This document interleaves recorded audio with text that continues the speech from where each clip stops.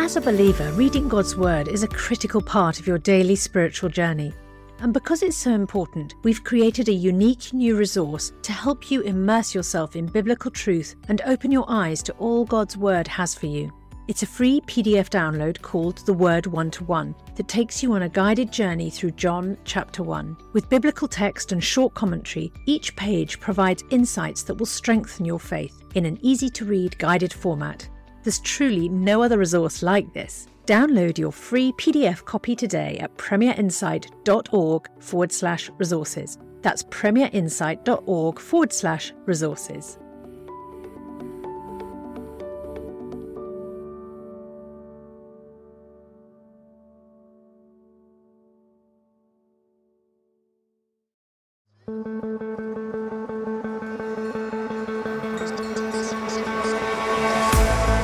ChatGPT just was released without really any thought about the ethics of making that available to anybody who has an internet connection. We are allowing large companies and governments to learn so much about us. Recent work on humanoid robots is incredibly realistic. And when you can predict what somebody does, you can control them. They're on our phones, they're in our schools, they're in our hospitals. When I asked GPT-4 to do the same again, but with fewer errors in dates and places, what it did was really revealing.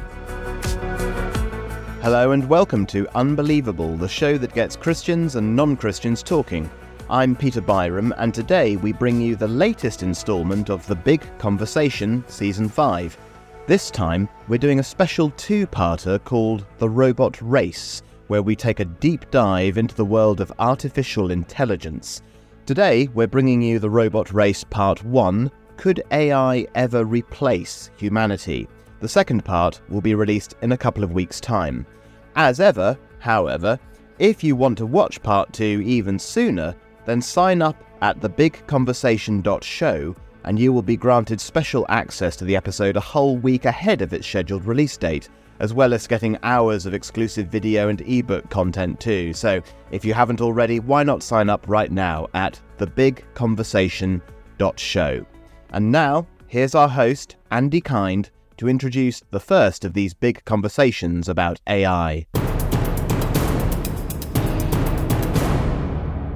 Ladies and gentlemen, welcome back to another captivating episode of The Big Conversation from Premier Unbelievable, proudly presented in partnership with the John Templeton Foundation. I am your host, Andy Kind. My guests are Nigel Crook and Anil Seth. Today, we embark on a thrilling journey into the realm of artificial intelligence, with the topic of our discussion, The Robot Race Part 1, Could AI Ever Replace Humanity? Join us as we explore the frontiers of AI and its potential impact on our very existence. Our distinguished guests for this thought-provoking dialogue are two eminent minds in their fields. You agree with that so far? First, we have Nigel Crook, a trailblazing figure renowned for his pioneering work in the field of AI and robotics. Nigel has graced the Big Conversation before, alongside his remarkable robot friend Now. To watch their captivating full interview, simply register at thebigconversation.show. Nigel is not only an esteemed professor of AI, but he is also the author of the groundbreaking book, Rise of the Moral Machine. Within its pages, Nigel explores the profound ethical implications of AI and its capacity to revolutionize the way we perceive and interact with machines. Rise of the Moral Machine delves into the crucial question of how we can ensure AI aligns with our values and not just our algorithms. Joining Nigel in this intellectual odyssey is the brilliant Anil Seth, an internationally acclaimed neuroscientist known for his groundbreaking research on consciousness. Anil's latest magnum opus, Being You, A New Science of Consciousness, takes readers on an enlightening exploration of the self and the mysterious nature of consciousness. In Being You, Anil delves into the depths of neuroscience, philosophy, and psychology to unravel the enigma of consciousness, shedding light on what makes us uniquely human. Together, Nigel Crook and Anil Seth will shed light today on the profound questions surrounding AI and its potential to replace humanity. With Nigel's Nigel's expertise in AI ethics and Anil's profound understanding of consciousness. This episode promises to be an enthralling inquiry into the future of human-machine interactions. And here's a fascinating tidbit for our astute audience. The whole introduction you just heard, including these very lines, have been written by ChatGPT, an incredible AI language model. Isn't it remarkable how technology continues to shape and influence our world? So, dear listeners, fasten your intellectual seatbelts as we venture into the robot race. Part 1, Could AI Ever Replace Humanity? With our exceptional guests, Nigel Crook and Anil Seth. Let the conversation begin. I think that's enough of that. So, what do you think? First of all, how accurate was that, Anil? Well, Are you an expert in consciousness? I think there was a lot of groundbreaking, wasn't there? Everything was groundbreaking, which is interesting. I think with these, and it also did it call itself incredible? It said it itself was an incredible language model. It did not display modesty or humility. No. I mean, I do find so it's broadly accurate in terms of like what I do, without all the value judgments laden on top of it. But I mean, that's what these things are good at. I mean, they're good at generating roughly plausible things. Yeah. They're great at nouns and facts, aren't they? Not so much with the adverbs and the adjectives. Well, I'm not sure they're great at facts either. Okay. Really. No, I think they're pretty terrible at facts. Okay. They're great at generating stuff that has the kind of sheen of plausibility. I mean, people often say they hallucinate. I prefer actually to say they confabulate. You know, they make stuff up to fill in gaps that they don't even know are gaps. Yeah. Wow. So we have to understand really what they're doing. Got to dig a little bit into how they work, which I'm sure we'll do later. Yeah. But I think that's just enough to show you that they can quite easily sucker us in to believing that there's a mind behind what they say. Yeah. Indeed. Yeah. Nigel, how about you? How? I was amazed at how much factual information was in it, actually. Okay. I agree with Anil that it's there's a lot of hype and sort of overtones in it. The thing that impresses me always with these things is the fluency of the text, which is what it's designed to do. And we'll get into it later to understand how it's generating what it's generating. But that to me is the impressive stuff. Not actually what it says, but the fluency and the fact that we understand it. Yeah. And it's saying something that is understandable. Absolutely. It strikes me, it's a bit like when you speak to... I remember when my degree is in French. I remember when I was in France for a year. By the end of the year, I was fluent in French. But it was obvious to anyone who was French that I wasn't French. I had the idioms, I had the language, I even had a bit of the local dialect, but it was obvious to a real native French speaker, maybe not someone from another country, that I wasn't French. Is it similar to that? I think it's almost totally the opposite. Oh. I think when you learn the amount of French that you did, I'm sure you understood something about what you were saying. Yeah. And yes, you were easily distinguishable from a native French speaker because you only learnt a relatively small amount. Yeah. I think with things like ChatGPT and language models that are just around the corner, if not here already, will be almost indistinguishable from native speakers. I think that's actually one of the main worries about them. They will get so good that they will be very difficult, if not impossible, to trip up. Yet, unlike you, they will understand nothing about what they're saying, and that's one of the main risks and dangers that these systems pose. Fantastic. Well, we've got so much to talk about, and it's really fascinating. And I can't be the only person who's slightly disconcerted about this. On Premier Unbelievable, there's a lot of conversations and debates around origins of the universe, origins of morality, and a lot of stuff about the present tense. But this is different, isn't it? This is tomorrow's world stuff. It's future casting. So I am slightly disconcerted. I'm hoping that you guys are going to be able to reassure us about the future. I think, Nigel, you'll try to. Anil, I'm not convinced that you're going to try and reassure me about what's to come, but we'll see. I'm not generally reassuring. We'll see how we get on. So the topic of this conversation is, could AI ever replace humanity? First of all, I want to get your origin story, really, about how you came to this place. But Nigel, is this a debate that wouldn't have been feasible 20 years ago? 20 years ago, if you'd been invited to come on something like this, would you have thrown it out as lunacy or as ludicrous?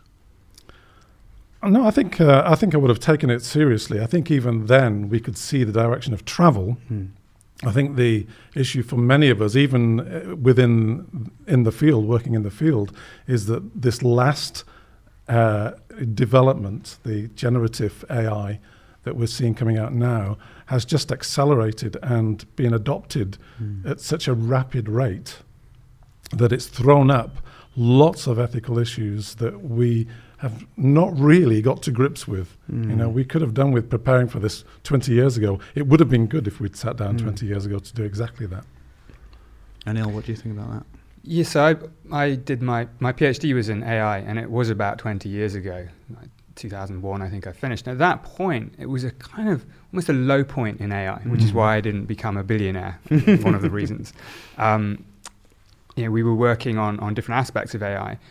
And yes, I agree with you. There's always been this idea, mainly fueled by science fiction films, that there is a threat here, there's a danger. But at the time, the practical capabilities of these systems were so impoverished that it didn't seem to be a realistic threat that anyone had to pay attention to. And it has been astonishing what's happened over the last even 12 months, I think. There has been progress that's taken people within the field by surprise, and certainly progress that has exploded into the public awareness. So yeah, I think we could have had a discussion 20 years ago, but I doubt many people would have listened to it. Yeah, whereas now it is very much the topic on the table.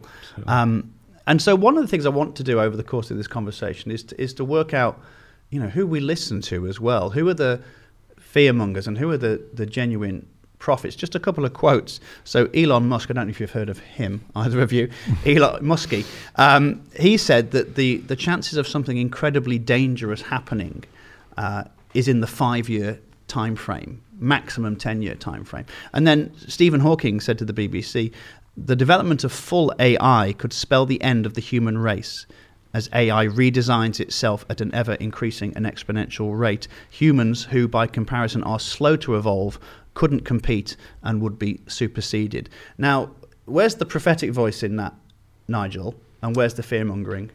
There's a solid mix of both, I would say, in that. There are risks. In fact, AI is already causing harm. We know that.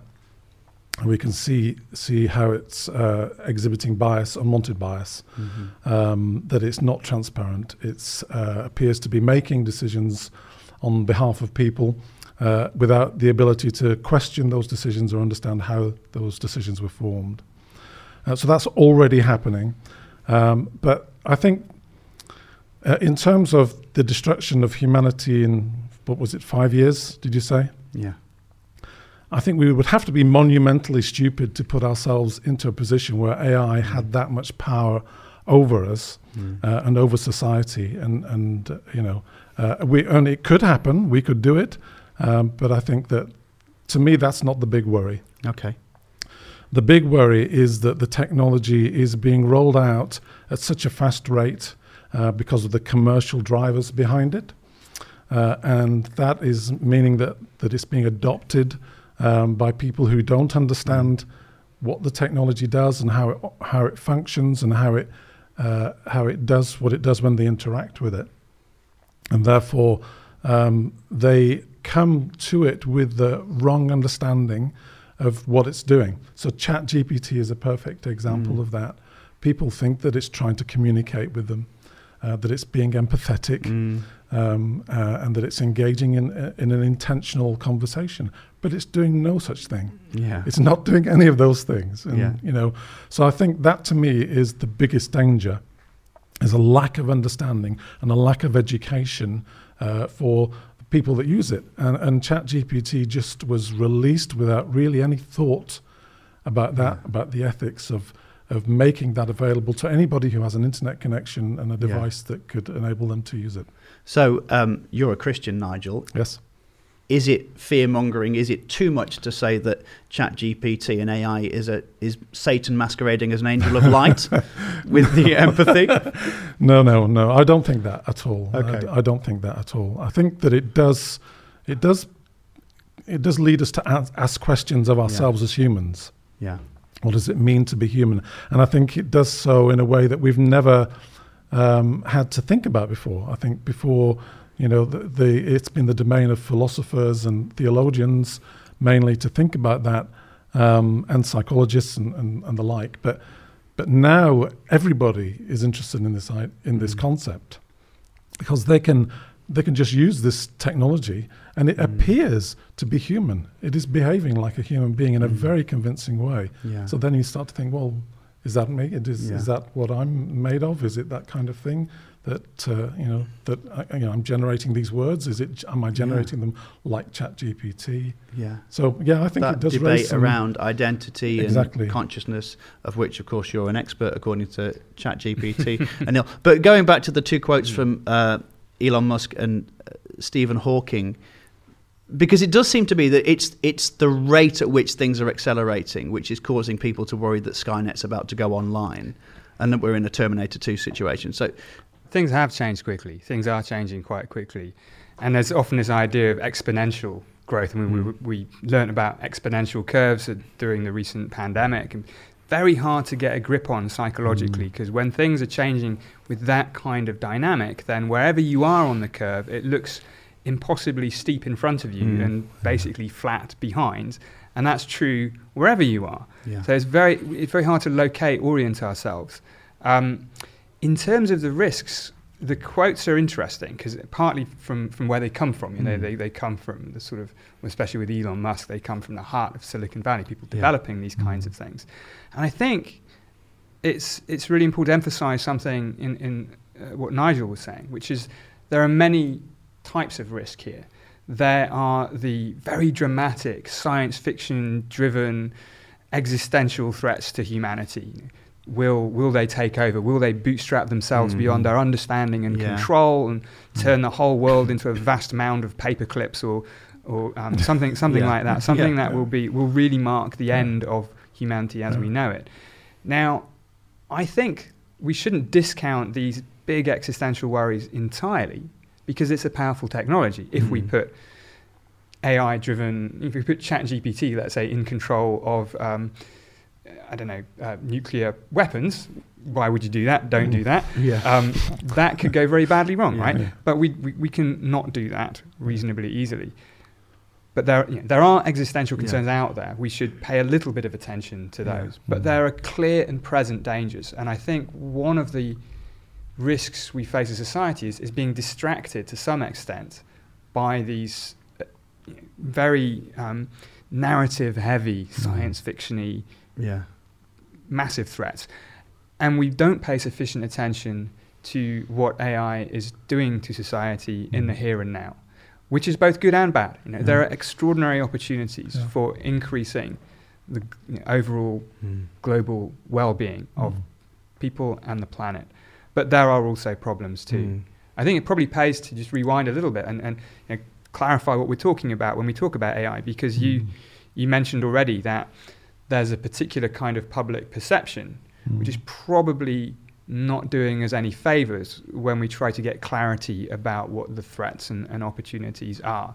There's this sort of public idea of AI, again, that comes largely from the movies, either the Terminator or maybe HAL 9000 in 2001, something that is extremely intelligent, extremely able. WALL-E would be another one. WALL-E? WALL-E, I would say. WALL-E. The animation movie. WALL-E. Disney right. Pixar. I thought that was another adjective, like something WALL-E. I got ChatGPT to pronounce it for me. WALL-E. Yeah, no, that's another. There are lots, and that's probably one of the most appealing of the tropes, right? But it does suggest a kind of AI that is not really the AI we're dealing with in the here and now. The AI that's called AI, it's given this term AI, that's kind of part of the problem, because is it really? No, I mean, it's really just applied statistics. And if you call it that, then no one pays any attention at all, because it sounds very boring. But what these systems are very good at are things like recognizing patterns and increasingly generating patterns. Yep. This can be in language, it can be in images. That's really the core business of AI as it is at the moment. But you can couple these things to now systems that make decisions. Yeah. Maybe make decisions about, is this person a risk? Does this person get an insurance policy they've applied for? How can we optimize certain things?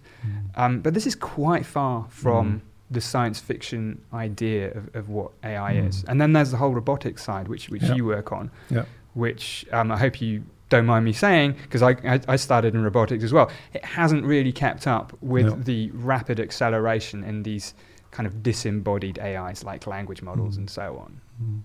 That's true. Although I think that some of the recent work on humanoid robots has accelerated, to my surprise.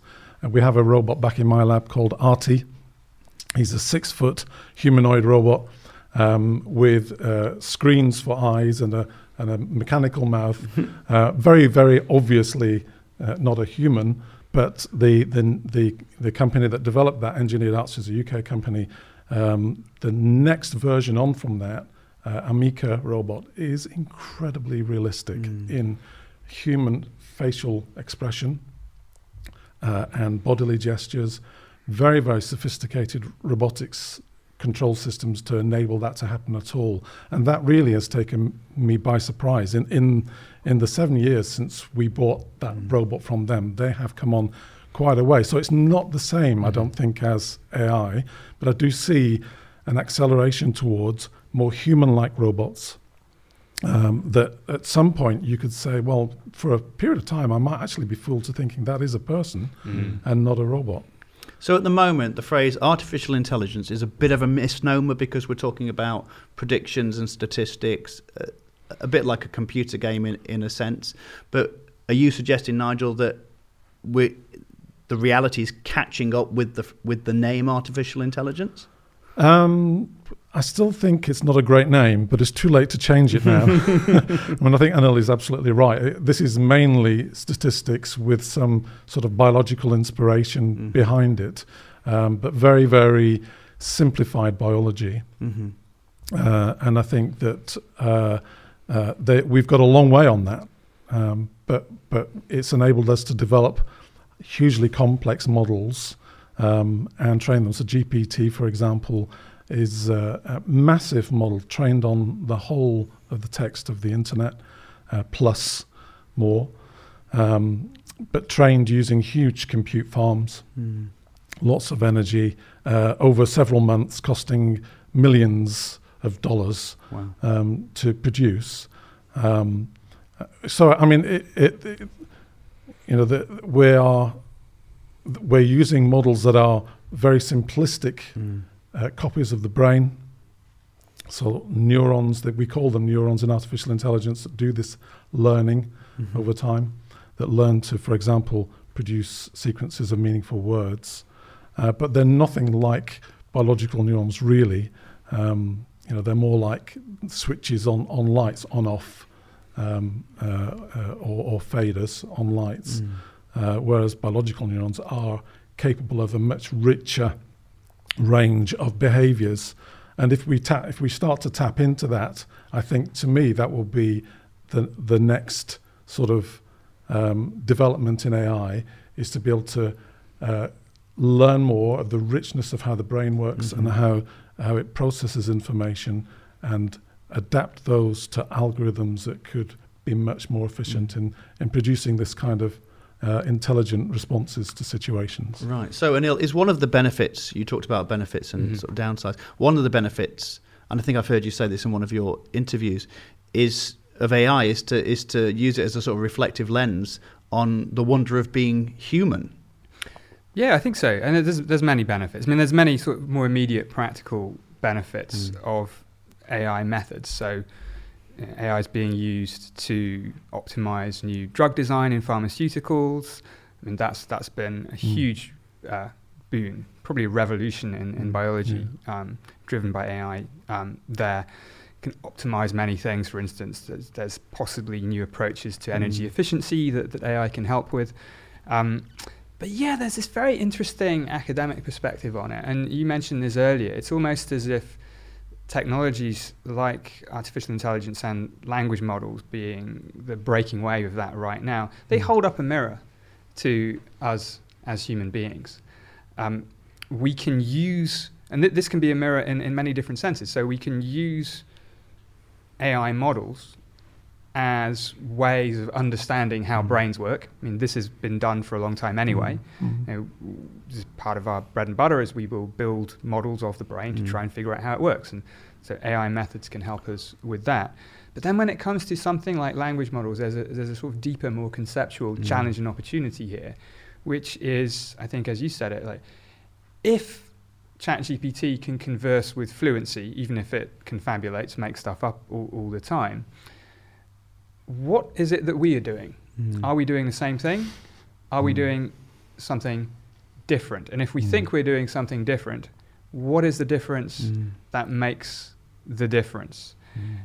And I think this is really instructive, because even with the other successes in AI, so people have already maybe forgotten about, it's already 2 or 3 years ago, the successes in playing games like Go, which were incredibly impressive at the time. It's the ability to converse that has made people see themselves within these algorithms. And that, I think, is something really quite new. It's also probably the first step to what some people call a general AI. And I think this is a useful distinction actually to have on the table to orient us about where we are with AI now. So there's this distinction. On the one hand, you've got so-called narrow artificial intelligence. These are systems that are really good at a specific thing, whether it's playing Go, designing new drugs, figuring out protein folding, whatever it might be. A characteristic of human intelligence is that we are generalists. We are reasonably good at lots of things. Learning to play chess doesn't prevent us from learning to speak a language. We can do both. The idea of AI reaching this kind of capability of general human intelligence, that's one of the holy grails of AI. I mean, I'm not entirely sure it's a good idea to get there. In fact, I think it's probably not a good idea to get there in a rush, for sure. Well, we're not there yet. We're not at general AI yet. So Fantastic. I think that's still quite far away. The language models do show some ability to at least talk nonsense. Language models can talk nonsense about lots of different things rather than just one thing. That's as close as we've got yet. Well, you guys are not talking nonsense. We're having a fantastic debate. We're going to have a short break, but today's episode is The Robot Race. Could AI ever replace humanity? We're having a very substantive and reassuring so far conversation between Nigel Crook and Anil Seth. We'll be back after this short break. Before we rejoin the rest of today's podcast, I've got a very special offer for you to help you have an even more meaningful spiritual experience this Easter. As you know, N.T. Wright is without doubt one of the greatest Christian thinkers and apologists of our time. And some of Tom's answers to questions about Jesus' death, resurrection and return are some of the most poignant and thought-provoking. That's why we've created a brand new downloadable devotional resource that's perfect for the Easter season, featuring these questions and Tom's answers. This 5-day devotional journey titled Jesus' Death, Resurrection and Return is only available to friends like you as our thanks for your gift today. And remember, your support is truly critical to help keep resources and podcasts like Ask NT Write Anything and Unbelievable going strong, because this ministry is completely funded by friends like you.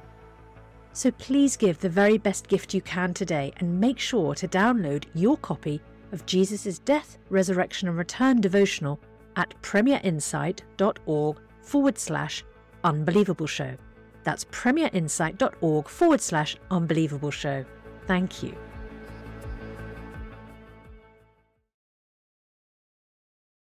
Welcome back to the big conversation from Premier Unbelievable in association with the John Templeton Foundation.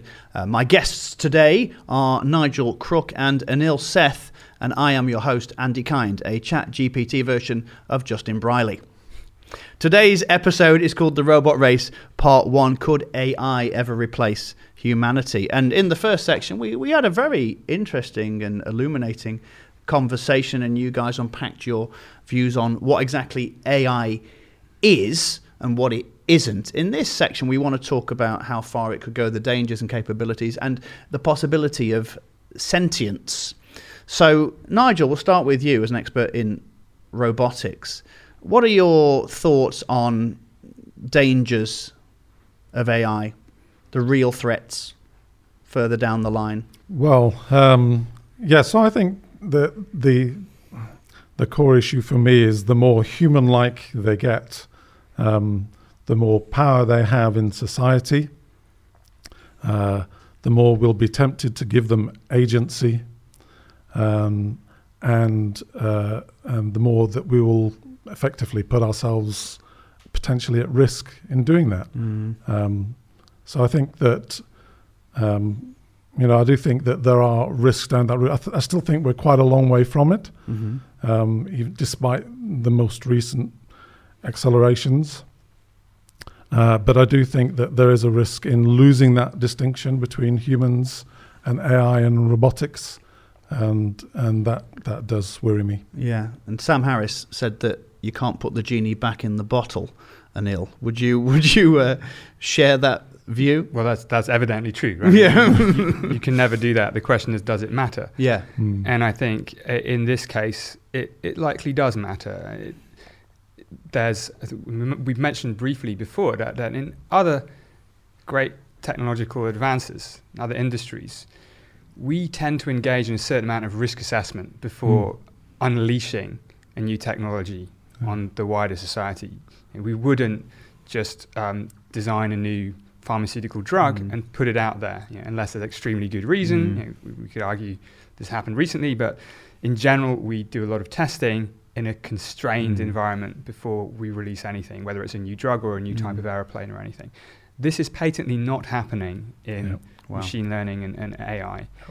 New systems are being just thrown out there, and the problems that they might cause are, I think people do worry about them, but there's not the systems in place. And I think it's unwise, it's really unfair to pillory the tech companies themselves, many of whom want increased regulation, because without it, the playing field gets incredibly uneven.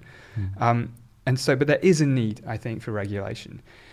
And this speaks to two kinds of dangers. I think that there's the danger, as you mentioned, of AI that becomes increasingly human-like. I think this carries its threats in a very specific way, because we humans, we tend to anthropomorphize, right? We tend to project human-like qualities into things when they're not there. There was a reported case in April this year, I think, of a Belgian man who'd been interacting with a chatbot who was a sort of artificial girlfriend, and ended up committing suicide. Yeah.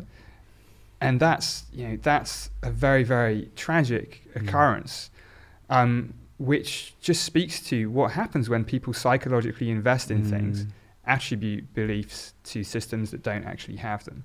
So there are lots of dangers in things seeming intentionally human-like. There's also, I think, a whole other suite of dangers, which are the hidden dangers, the invisible dangers that come from the fact that most AI isn't human-like and never will be.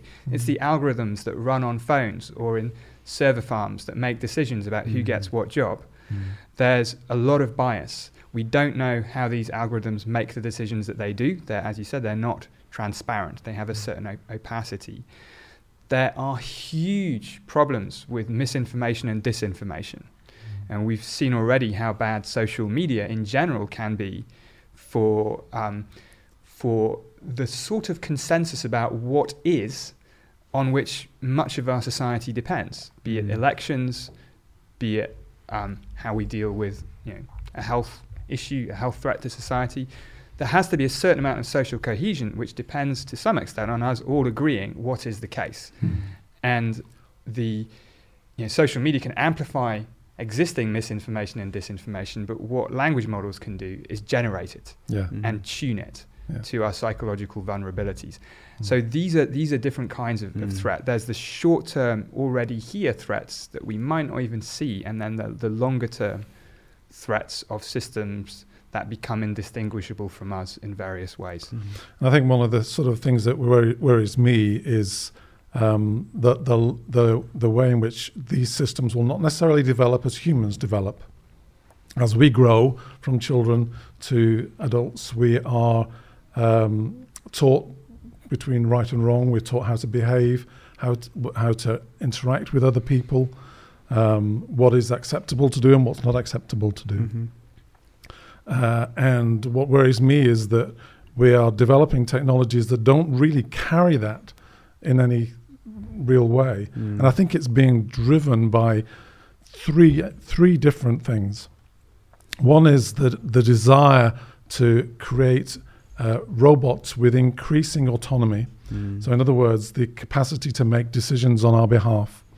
The second one is increasing embeddedness in society. So these machines, these robots are joining us in society. They're no longer just in factories building cars, but they are with us. They're on our phones, they're in our schools, they're in our hospitals, and they're becoming increasingly embedded in society.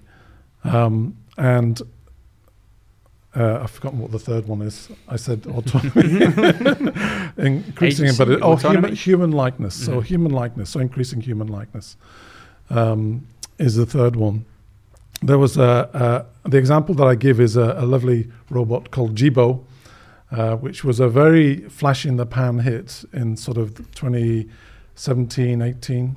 It looked like a desk lamp, a chubby desk lamp that had a head that looked around with a face on it, and you could talk to it. It was a bit like Alexa, but with a head moving around.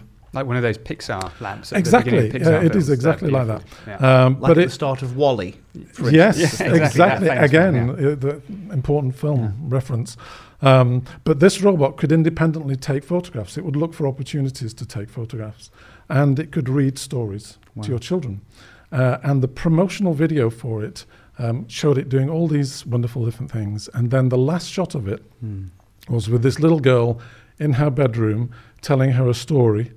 And then the last frame is a picture of her face outlined in a box, her name at the bottom. And this is an internet-connected device that could easily put a child like that at risk if it published that, even just that photograph of her and her name. But we don't even think about that. We think how cute that is and how wonderful it would be to have a robot like that. And I would love to have one that did that. But we haven't thought through how do we equip it with the moral understanding of what is appropriate and not appropriate to do. It's not appropriate to take a young girl's photograph in a bedroom on her own and make that available publicly. But we're not equipping these machines with that kind of capacity. I think that actually picks up I'm being less and less reassuring as this conversation goes on, I realise. You see me shaking a little bit. There's another, I think, again, possibly hidden danger, because that's a real danger. When it happens, we have a sort of immediate visceral reaction to that, right? That seems wrong. But a related danger with systems like that embed themselves in our lives is the loss of data privacy. And pretty much any system we interact with now hoovers up our data, whether it's speech data, what we choose, what we buy, where we are, what we eat, how we sleep. And there's some good to be had from that. We can have personalized medicine. We may get personalized sleep advice. All these sorts of things can be very good. But the cost is not made transparent to us. The cost is not revealed to us at all. That in doing this, we are allowing large companies and governments to learn so much about us, to be able to predict what we will do. And when you can predict what somebody does, you can control them. And I think one of the larger political dangers here is that we become so much more vulnerable to political coercion, to social coercion, to corporate coercion in virtue of losing data privacy, which we are frankly just giving away. And frankly, it's because we have very little choice in the matter if we want to participate in modern society. So there's, I think, another need for regulation. It's a real pain. I mean, I work in a neuroscience lab, and we try to do experiments on large numbers of people. And we have to be very, very careful about data privacy, anonymization, and so on. But I think it's for a very, very good reason. It's one of those things that you don't realize how valuable it is until it's gone. And I think another area linked to that is the prospect of deepfake technology, which we're already seeing. Generative AI is able to create things that aren't real. But it also will happen in robotics. I think we will see realistic robotics out in the world, being posed as people who they aren't, doing things, and causing mischief, and could be misused. They could actually be misused by people who want to cause harm to people. Wow. And it is disconcerting. I remember, I don't know, it may have been coincidence, but I was speaking to a friend once, and I said I would like to look into having an otter as a pet. And later on that day, when I opened up my social media, one of the first promoted posts was, adopt an otter. Now, I don't know whether you'd want to adopt an otter. First Apparently of all, they're pretty violent. They seem very nice. I mean, I didn't go ahead with it in the end. Yeah. There is a website where you meet them under a bridge and you come alone. But I lost a lot of money. That's not really what the conversation is about. But already there's that sense of impinging on our privacy, and you seem to be suggesting there isn't that regulation. So is that going to get worse? Is there a way of sort of introducing a sort of prohibition, like they did with the 1920s, or would that do what Prohibition did, which is to create a series of technological speakeasies, and the good guys are behaving themselves, but then you've got the bad guys running riot in the background? Yeah, I think Prohibition is the wrong way to go. Okay. And there was a recent letter which was co-signed by many people in the field, causing for this 6-month pause in the development of large-scale AI, not all AI, but large-scale AI. That was never going to happen. The point of that letter was to just get some publicity to this issue, what would be the right kind of regulation. Prohibition is not the right kind of regulation, but there are precedents. At the beginning of genetic engineering in the 1970s, there was this series of conferences called the Asilomar conferences, where people projected out ahead what this technology might do, what its benefits might be, what its risks might be. And as a result of that, there were some tramlines put in place. For instance, human cloning was agreed by pretty much everybody as something that we should not do. And by and large, that has helped.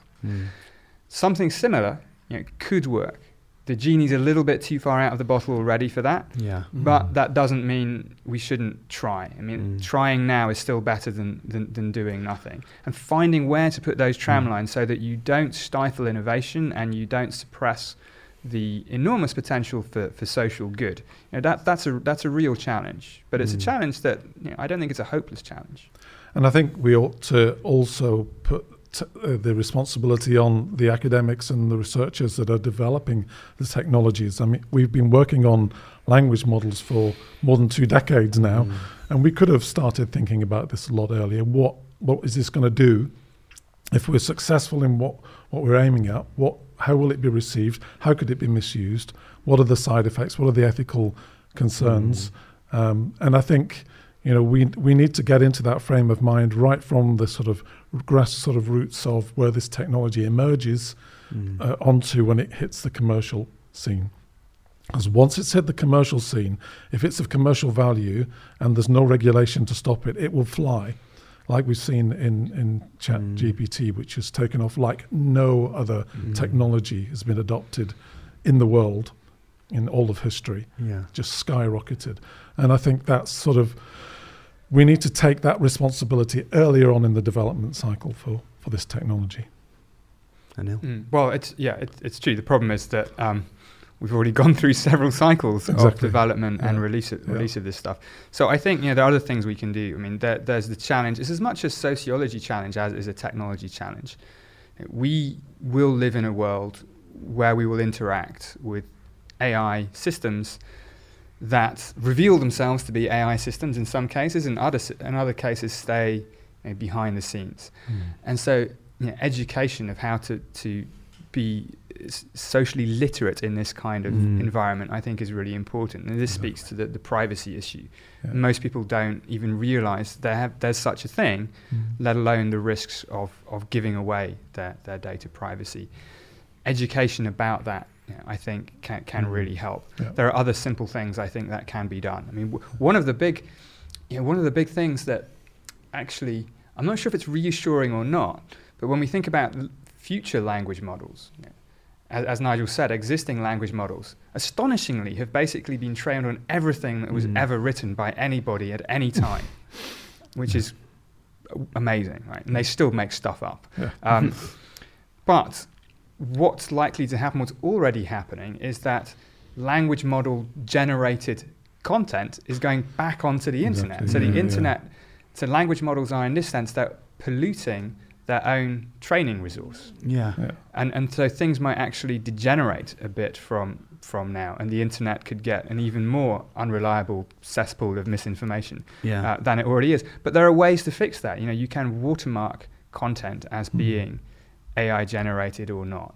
I think there's lots of cause for optimism. But one just has to be sensible and not just go gung-ho into, yes, we can do this. So we'll build it and the people will come or they won't. That's the wrong attitude. And I think the education piece is absolutely central. I've been helping various businesses understand what ChatGPT does, how it works. And if it's okay, I'll just give a very brief explanation of it, because I think it's illustrative of what Anil is saying. So a language model, essentially what it does is it estimates the probability of a sequence of words, or a sequence of tokens, actually. And you can put a sequence in like, the moon is made of cheese. That would get a high probability because it makes sense. It's a likely sequence of words, but it's not true. We know it's not true. You could take the same words and rearrange them in a different order. You get a low probability. So that's the basic model that's underneath it. Now, what it does is when it's generating the text, you give it a question. So that's its first sequence. And then what it does is it then uses its learning to predict what the next word would be based on probabilities on the data it's looked at. And essentially it has a probability for every word in its dictionary. And it's like taking a dice and rolling it, and a weighted dice according to that probability will come out with a likely word. Not necessarily the same one every time, which is why it generates new content, even if you ask the same thing again. And then that is fed back into the model and it predicts the next word, and then the next word, and then the next word. And it feeds that until it reaches a stop. But at a super fast speed. It's doing that very, very quickly. Now, once you understand that, you then see and you understand that this is not communicating to you. It's not forming an intention, I want to say this to Anil. It's just spewing out highly probable sequences of words that may be true or not. This brings us back actually to the GPT written introductions. That's right. We were talking about this, which we were talking about a little bit before. So the introduction that it had for me and for Nigel, for me anyway, I could tell it was broadly right in the generalities. Now, a few weeks ago, some friends of mine asked GPT-4 to write a biography of me, and it came up with a longer one. And again, it was right in the generalities, but wrong in the specifics. And again, this is because language models are not trained to provide facts. They're trained to predict the next most likely part of a word. And so it said that I was born in London when I was in fact born in Oxford. Now, it's plausible that I was born in London because a lot of people are born in London, and probably 1,000 of me on average might have been born in London. But then when I asked GPT-4 to do the same again, but with fewer errors in dates and places, what it did was really revealing. It generated a new biography, and instead of saying I was born in Oxford, which would have been true, it said I was born in Hammersmith in London. Now, for me, this betrays that there's absolutely no understanding going on behind the hood at all, because Hammersmith, it's immediately obvious to us that if London was wrong, then Hammersmith is even more wrong. It's wrong in a way that no human would get that wrong. You'd zoom out. If you didn't know, you'd say born in England. So this was one way of just probing whether these systems have the kind of capabilities that people ascribe them. In this case, a property called metacognition, the ability we have to know whether we know. This is something that is fundamental to human cognition. And certainly GPT-4 doesn't have it at all. This is dangerous because currently, one of the reasons I find language model output both fascinating but also insanely boring is that it's kind of everything is evenly confident. It just spews out very fluently stuff with a sort of high level of yes, this is how things are. Whereas we don't. We modulate our interactions according to our confidence in what we're saying.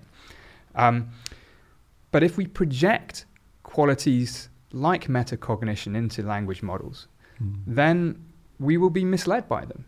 We will assume that they know stuff when they don't. Yeah. So that it's almost as if, when you're dealing with someone who lies a lot, you're playing opposite sides of the same game. Yeah. But something like a language model is playing a different game entirely. It is, yeah. And that can lead us far astray if we Yeah. assume that it's playing the game.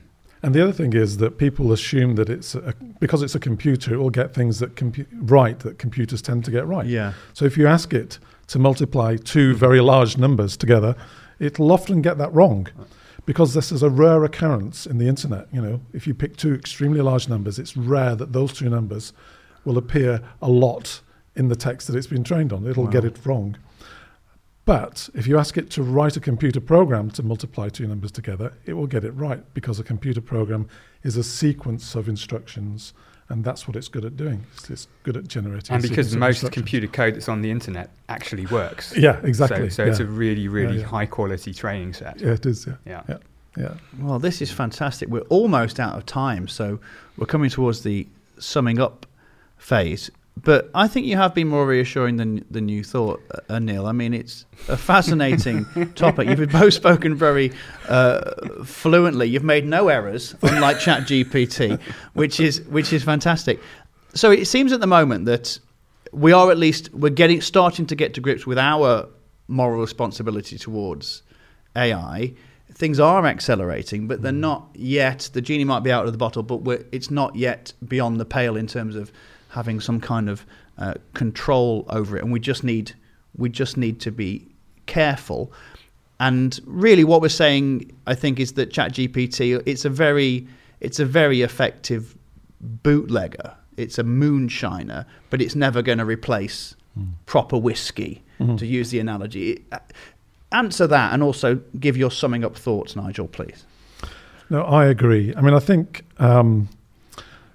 this latest wave of generative AI that can generate not only text but images and sound as well does kind of give us an insight into, in my view, partial creativity in humans, but not the whole picture.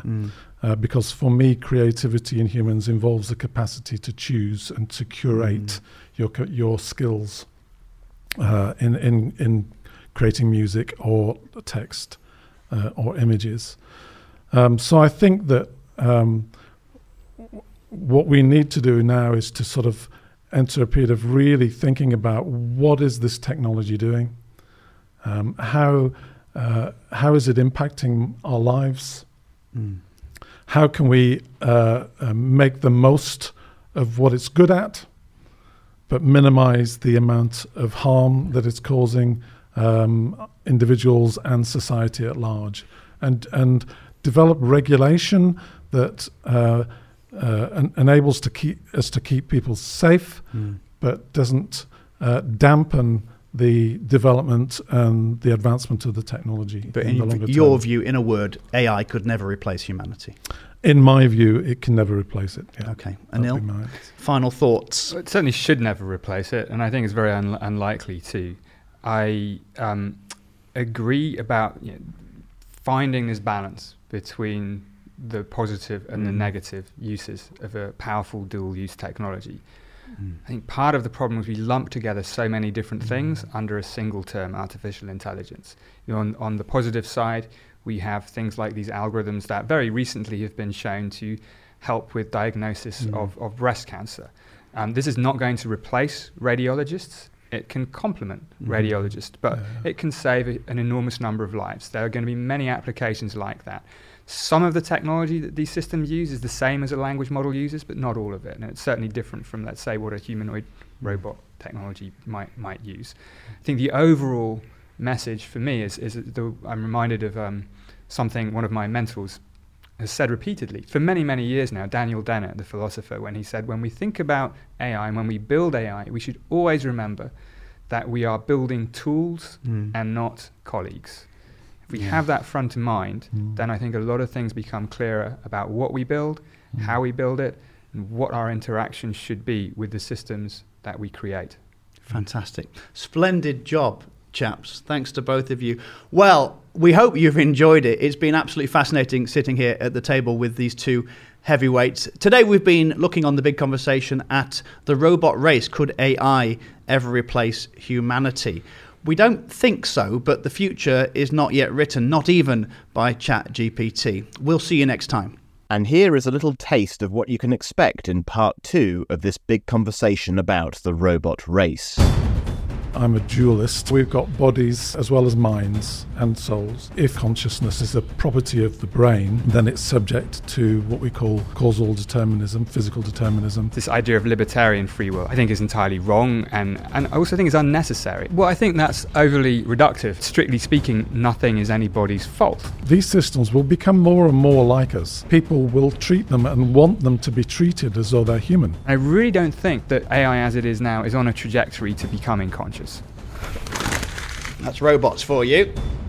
That episode will be coming out in a couple of weeks' time, but if you can't wait that long, then register at thebigconversation.show and you'll be able to watch it a whole week early, as well as getting exclusive access to Nigel Crook's interview mentioned at the beginning of the show, and hours more video and ebook bonus content. And if that wasn't enough, you will also get the opportunity to be drawn out of our prize book giveaway. We're giving away 5 copies of Professor Nigel Crook's book, Rise of the Moral Machine. We'll draw the winners out at random from the people who've signed up. That's thebigconversation.show.